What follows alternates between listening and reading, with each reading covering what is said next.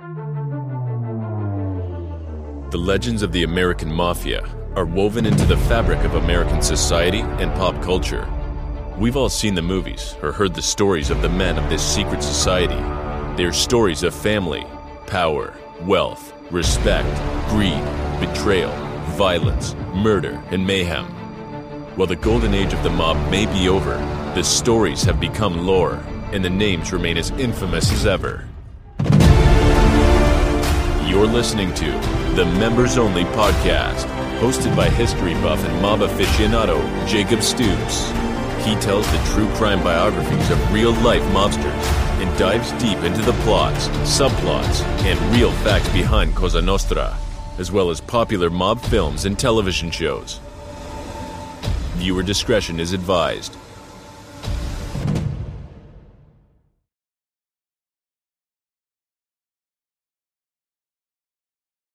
Hello, everybody, and welcome to the second episode of the Members Only Podcast. I am your host, Jacob Stoops, and I'm a longtime history buff and mob aficionado. If you're a new listener, let me give you the rundown on what this podcast is all about.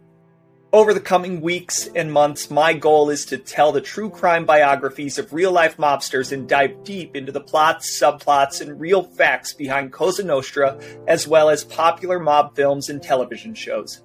If that's of interest to you, I'd love it if you'd like and subscribe to my YouTube channel to get the latest updates as new episodes are released. Also, if you're someone who'd rather just listen to the audio version, you can find my podcast on most podcasting platforms. But of course, the main ones are Apple Podcasts, Google Podcasts, Spotify, iHeartRadio, CastBox, and Stitcher. I've got a few other submissions pending on some additional platforms, but the main one should be covered. I will say that the YouTube version is going to have more rich content, images, videos, and of course my beautiful face. But if you'd rather hear me than see me, I 100% understand. You wouldn't be the first person to have that opinion. That being said, if you listen and share with your friends or family to help me get the word out, I would be in your debt. A few additional call-outs before we get into this episode. Number one, I haven't fully decided on the different levels of membership, but I have started a Patreon channel so that people can donate to the show.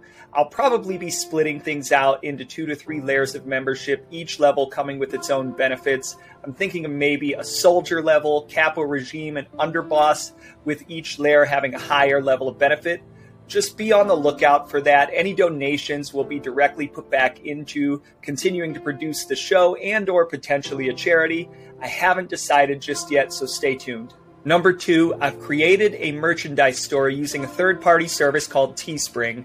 So if you'd like to buy members-only podcast branded items, you can do so by visiting my website, which is online at www.membersonlypodcast.com, with the link to my Teespring store being directly available in the top navigation. It's labeled merch.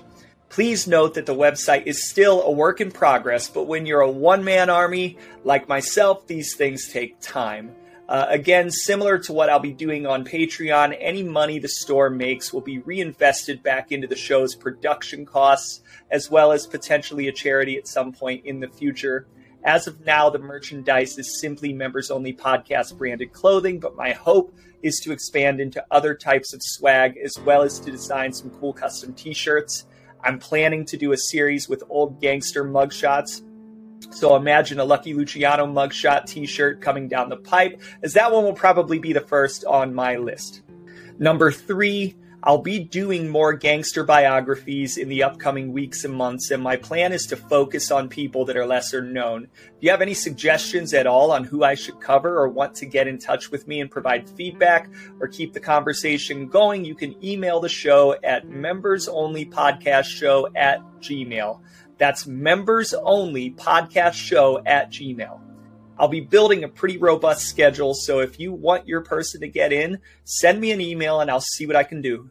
Okay, so on to today's show. After releasing the first episode, I asked for feedback from a few of my friends and family members on what was good, what stunk, what things I could do to make the show better, and boy, did you guys not disappoint. So I'm hoping to take some of the constructive criticisms to make the show better. The biggest thing that stood out was the need for a primer episode on the American mob. While a certain percentage of my audience will be people who have a more extensive knowledge base, some of my listeners are hearing some of this history and lingo for the first time.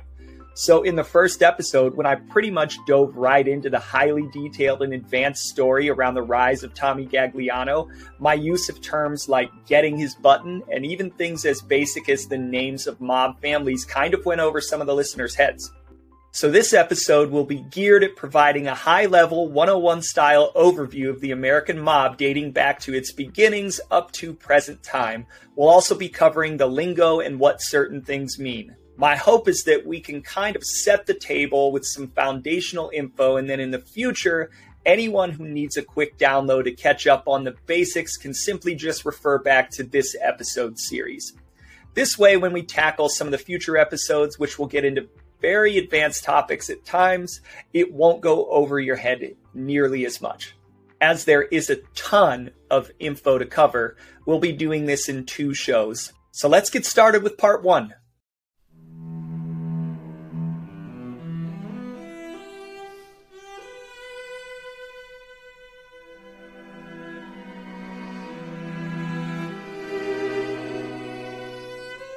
Probably the first and most obvious question is, where did the American mob come from? The short answer is Italy, and more specifically, Sicily.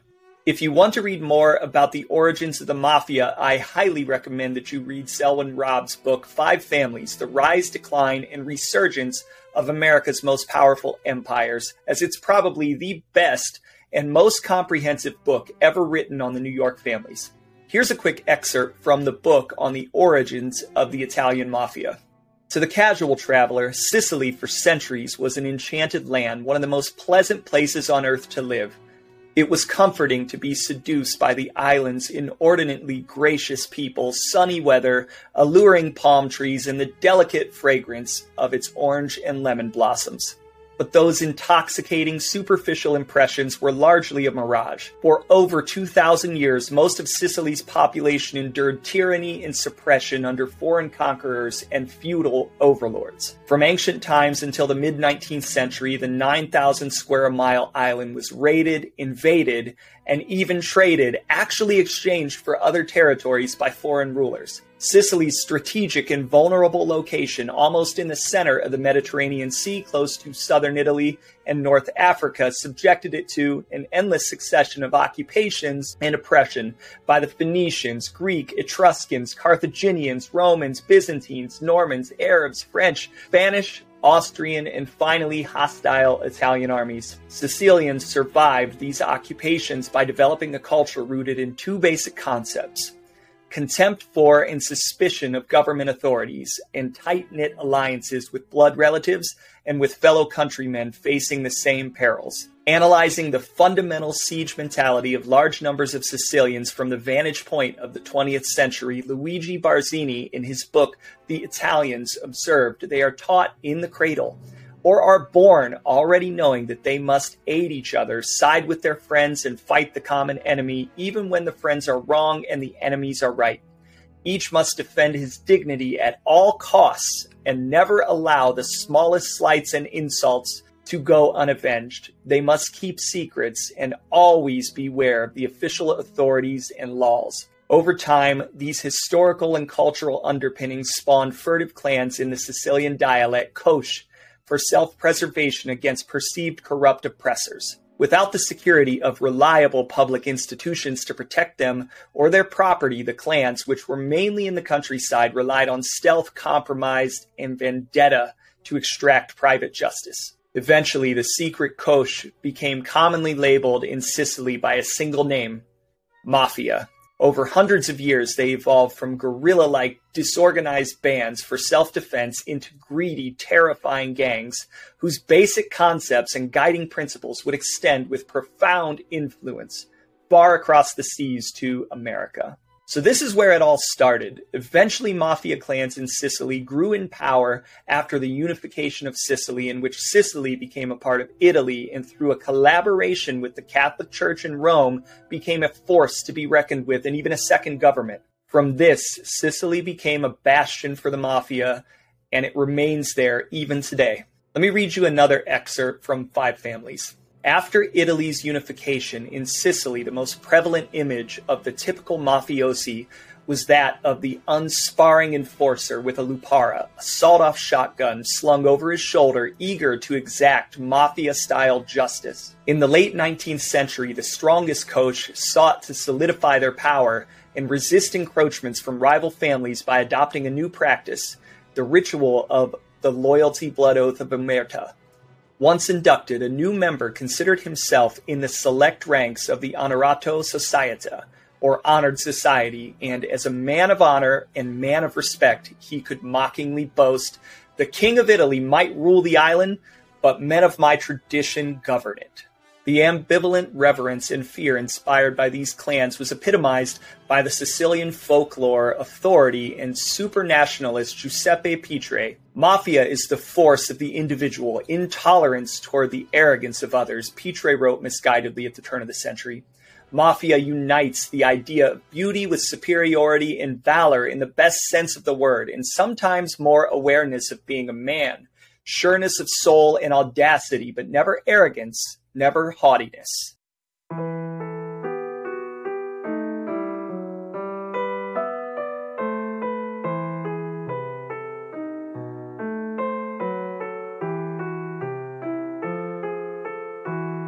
So the next question is, why did the mob come to America? So when we get to the late 19th century and early 20th century, the open-door immigration policies of the United States were particularly attractive for Italians, especially Sicilian peasants, who were looking to escape the economic and social hardships of Sicily at the time. It's worth noting that between 1890 and 1920, approximately 4 million Italian and Sicilian immigrants came to the United States, and as with any large ethnic migration, some of them were or would become criminals, and some were mafia members running from the law or fleeing vendettas. And what do they do when they get here? They set up shop, and they bring their traditions and culture with them.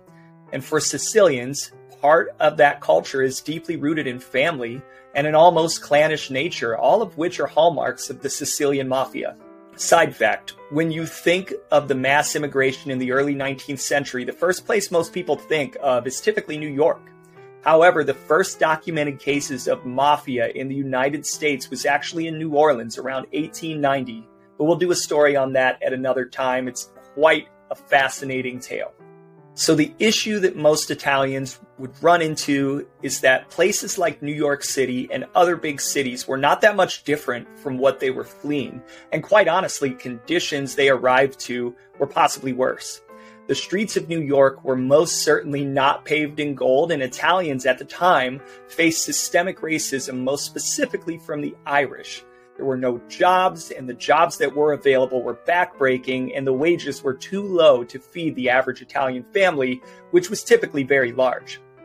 So the conditions were horrible, and Italians were not left with a lot of choices. It's either engage in criminal activity or starve to death. So while most simply go into the low-wage labor force, many of the experienced criminals pick up where they left off in Sicily. And for some of the youths of the time, your Frank Costellos, your Lucky Lucianos, Vito Genovese, they saw the poverty of their family on one hand, and the men of respect in the neighborhood making big money, wearing fancy clothes, and who did not seem to have a job. And they would say to themselves, I want to do what they're doing, to forego poverty and to live the high life.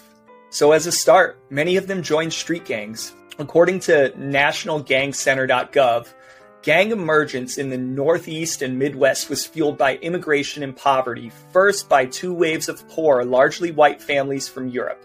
Seeking a better life, the early immigrant groups mainly settled in urban areas and formed communities to join each other in the economic struggle. Unfortunately, they had few marketable skills.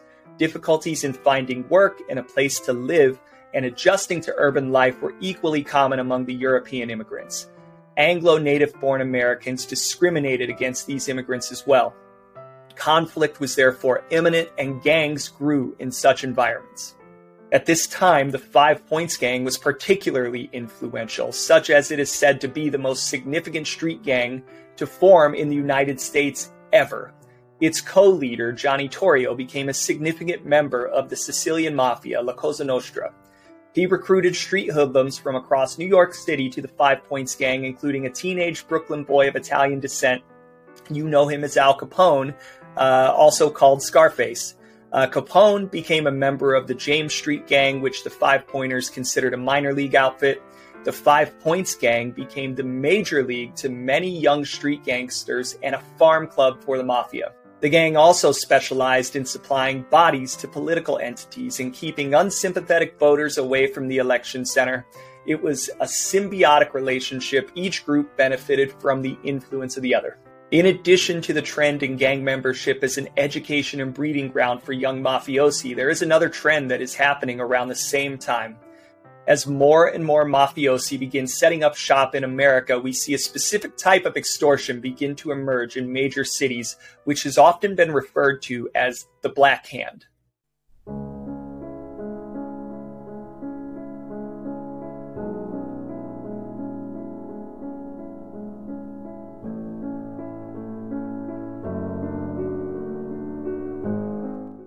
So the next question is, what is the Black Hand?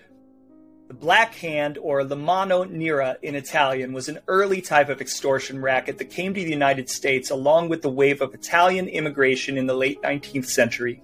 The hallmark tactics of the Black Hand involved sending a letter to a victim threatening bodily harm, kidnap, arson, or murder with a demand of money to be delivered to a specific place. Black Hand letters were often decorated with threatening symbols such as a smoking gun, hangman's noose, skull, or knife dripping with blood or pierced human heart, and were frequently signed with a hand imprinted in thick black ink. Probably the most famous case of Black Hand extortion was that of Enrico Caruso. Enrico Caruso was a very famous tenor at the time of his extortion, and because the Black Handers knew he was very obviously well paid, he became an easy target. As the story goes, Caruso received a Black Hand letter on which was drawn a black hand and dagger demanding $2,000. Obviously fearing for his safety, he decided to pay. The problem was, this didn't alleviate the problem. Once it became public knowledge that he'd paid off the Black Hand, he received a stack of threatening letters a foot high, including another from the same gang for $15,000. To finally resolve the issue, he reported the incident to the police, who arranged for him to drop off the money at a prearranged spot, and when the Black Handers picked up the ransom, the police arrested them. Another case of Black Hand extortion was that of Pasquale Patti. An excellent article from gangrule.com details the story. Very good article. In January 1908, a bomb blew open the front of an Italian bank, Pasquale Patti & Son, at 238 to 240 Elizabeth Street. Patti was the most successful Italian banker in New York, with his business capitalized at $500,000, which was a huge sum of money for the day. The bank had the unusual trick of displaying piles of money behind their secured windows as proof of their ability to pay depositors. The son, Salvatore Patti, who was in the bank at the time of the bombing, managed to secure the money whilst the bomb throwers escaped into the crowds on Elizabeth Street. The bomb was not an attempt at robbery, but a warning from the Black Hand after Patti had publicly announced he would not fall for their attempts at extortion. After the explosion, nervous depositors began to withdraw their money, and in the next 4 weeks, over $400,000 in deposits were removed. On March 6, 1908, 3 armed men entered the bank but escaped empty-handed when Patti shot one man who later died in the hospital. Patti began to receive more death threats, including one note that said he would be cut up like a victim of the Barrel murder several years ago. Ultimately, Patti was forced to close the bank just 2 weeks later after he learned a group of men had attempted to set fire to his family home in Brooklyn. He pinned a note to the front of the bank, reading this: "The clientele of this bank be calm and trustworthy, as the banker, Pasquale Patti, has long been obliged to absent himself to protect his existence and family. He has been molested and threatened and will be back soon. He possesses 45 houses and $100,000 life insurance, and his bonds of $15,000 with the state of New York." A crowd that packed Elizabeth Street from Houston to Prince Street began to rush towards the next largest Italian bank, F. Asratelli and Son, 239 Elizabeth Street, which was then also forced to close. A police guard was provided for both banks. 3 days later, after Patty had not reappeared, the Chamber of Italian Commerce was appointed receiver of the bank by the United States Circuit Court. Patty, who had built his businesses over 17 years, starting as a cobbler before moving into grocery and real estate, was a ruined man. That's a sad story, but typical of the Black Hand. That's just kind of what you get at the time. If you're trying to picture what the Black Hand might have looked like, you can kind of see it on the big screen. In terms of the big screen, you can see a reasonable characterization of the Black Hand in Godfather #2 with the character Don Fanucci, whose story is also told into the novel. You get more detail in the actual novel. Of course, in the movie, Vito witnesses Fanucci, the Black Hand, threatening and extorting Italians in his neighborhood, and even loses his own job due to Fanucci's demands. In the end, Vito kills Fanucci and takes over the neighborhood in his place. But what I would say is you can see in several scenes throughout the movie, Fanucci using Black Hand-like tactics to intimidate people. So definitely, if you want an idea of what it must have been like, go watch Godfather #2 and some of the flashback scenes. So the myth of the Black Hand spread through the Italian neighborhoods of America, which instilled a strong fear in the communities. Any mention of the Black Hand would cause people to cross themselves in hope of protection, right? So by 1915, the Black Hand types of extortion tactics, they quickly begin to decline, but it was quickly replaced 4 years later by another racket, one that would really blaze the most direct path to the formation of the modern mob.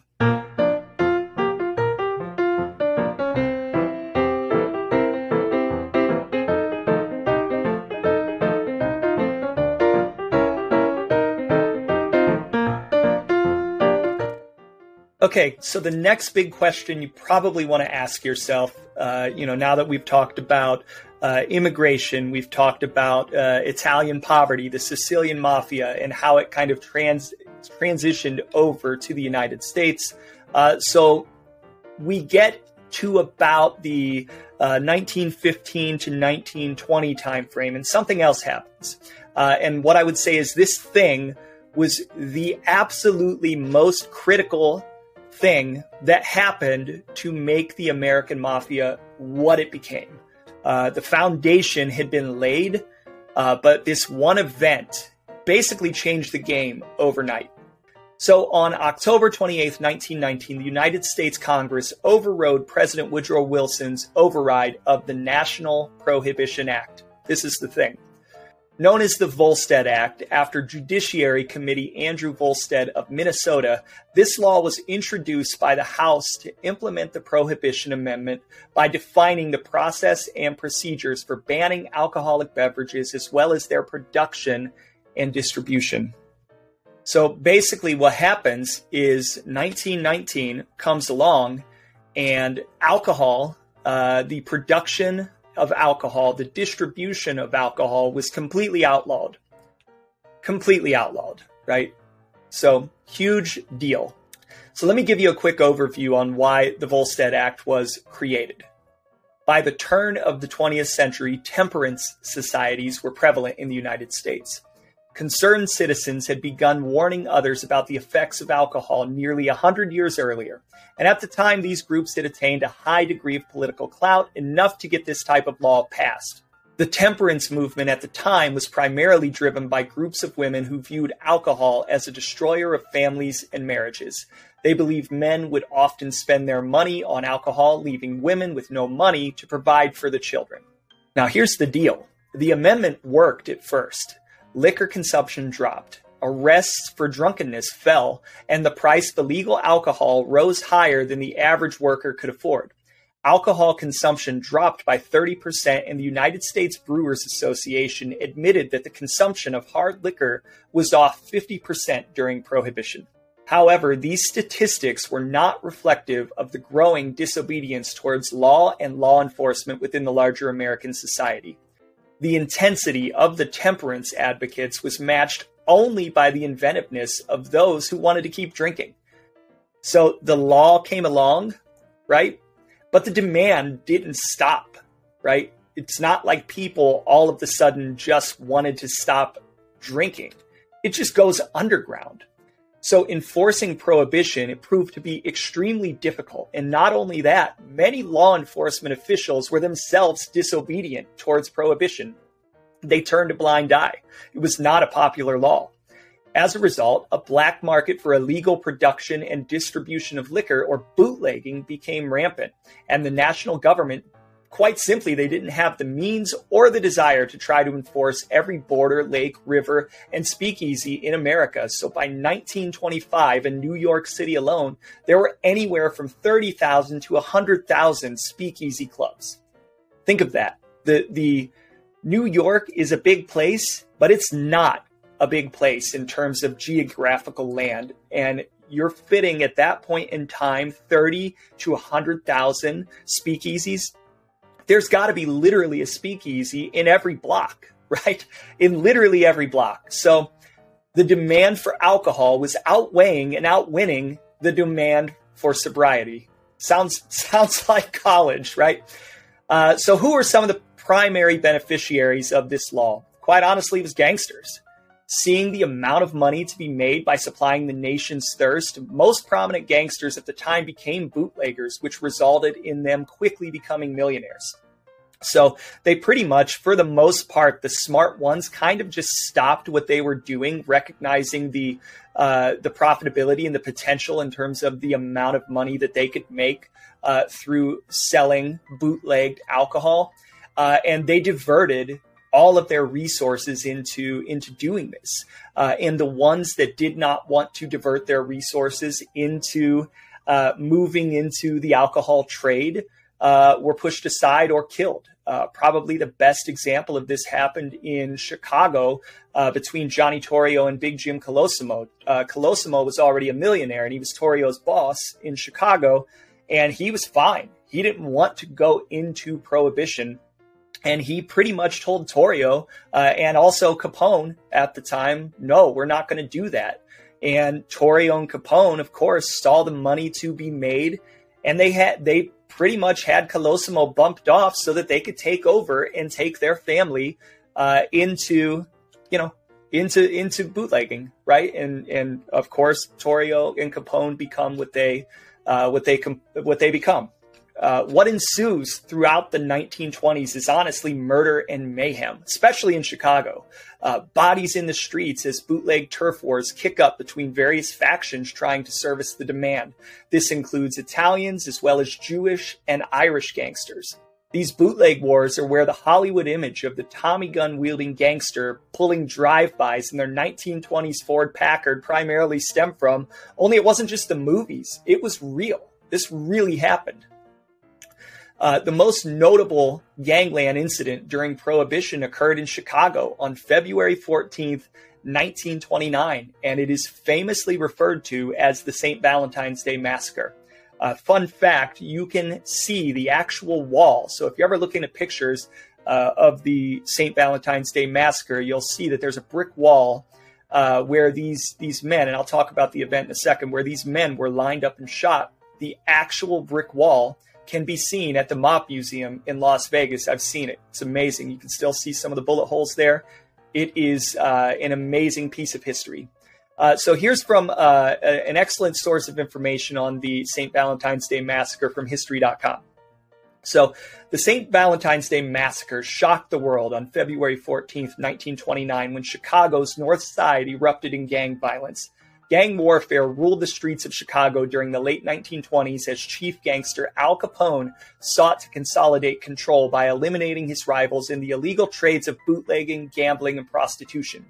This rash of gang violence reached its bloody climax in a garage on the city's north side on February 14th, 1929, when 7 men associated with the Irish gangster George Bugs Moran, one of Capone's longtime enemies, mortal enemies, were shot to death by several men dressed as policemen. The St. Valentine's Day Massacre, as it became known, remains an unsolved crime and was never officially linked to Capone, but he was generally conspired to have been responsible for the murders. So what actually ends up happening is Capone he kind of goes not on the lam, but he goes to Florida. He had a place down in Miami. So when he knew that this was going to happen, of course he gave the order. He goes down to Florida so that he can have an alibi. And he gives the order. The murders happen. Phone calls from his place before they're coming through at his place in Miami. The phone calls stop, and they don't pick up again until something like 3 days. 3 days later, they had his phones tapped down in Miami. He was doing a little bit with a court case down there so that he had a solid alibi. Anyway, also a side fact: Capone, mostly associated with being Italian mafia. His family eventually becomes Italian mafia. Capone himself, not mafia. He was not into all of the rules, the regulations, the whatever that came afterwards. So Capone, not really mafia, just a gangster. Anyways, so a few things are happening here during the 1920s. Number one, most gangsters are receiving at a very, very young age, nonetheless, a master class in how to run and scale a business. This entrepreneurial experience will come in handy when they begin to really mature their businesses and mature the organization in the 1930s and the 1940s, and when they start to scale and move into other types of mob rackets. Basically, their experience running all of this huge empire with bootlegging gives them the experience that they need, that when they start to move into other industries, they know how to run a business, right? They're not just peasants on the street anymore. They're entrepreneurs. Think of Bill Gates, Elon Musk, people that see things at a very young age and see things in a way that other people can't see them. That is the experience that these gangsters who were very young and up and comers in the 1920s were getting. Not only that, they were getting experience kind of in the streets with these battles and these wars that were going on between the different factions. So they're learning how to be earners, and they're all learning how to be shooters. Anyways, so number two, we also see a shift in the balance of power from politicians and the establishment, kind of the old guard, to these underworld figures. So local and national politicians that had previously had all the money, the power, and leverage to control local gangsters are now subservient to bootleggers and mafiosi. The new millionaire status created by Prohibition allowed gangsters to turn the tables from a monetary standpoint, which led to bribes and large-scale political corruption that didn't really start to get cleaned up until the 1980s, right? So this sets in place kind of a path that lasts 50 to 60 years before it starts to get cleaned up. And it is still not fully cleaned up today, the bribes and the political corruption. And don't get me wrong, it was going on well before this. But what really had happened is this turned the tables in the favor of the hoodlum. The hoodlum was now the rich one. The hoodlum was now the one who had the money. It wasn't corruption coming from the political status down to the hoodlums, like you see in the movie Gangs of New York, when you see Tammany Hall, the politician, paying the hoodlums to do his bidding. What happens is the reverse of that, where you see the hoodlums paying the politicians to do their bidding. What's even more interesting here is that most mobsters, they come from poverty.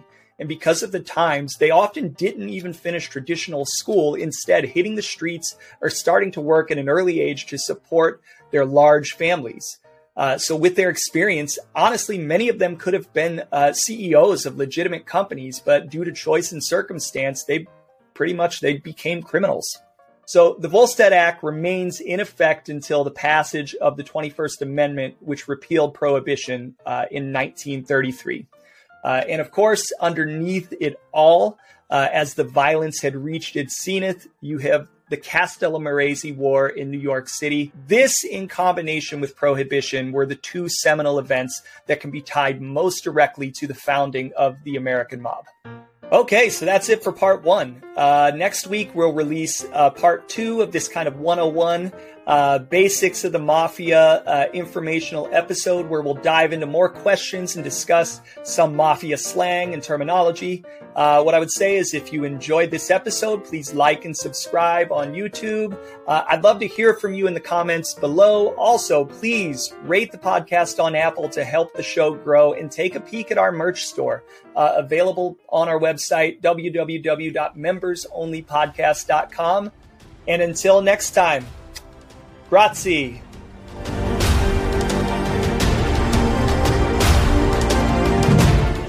Thank you for listening to the Members Only podcast. If you're watching on YouTube, please hit like and subscribe to help the channel grow. You can also listen anywhere you get your podcasts. Until next time, don't forget to keep your mouth shut.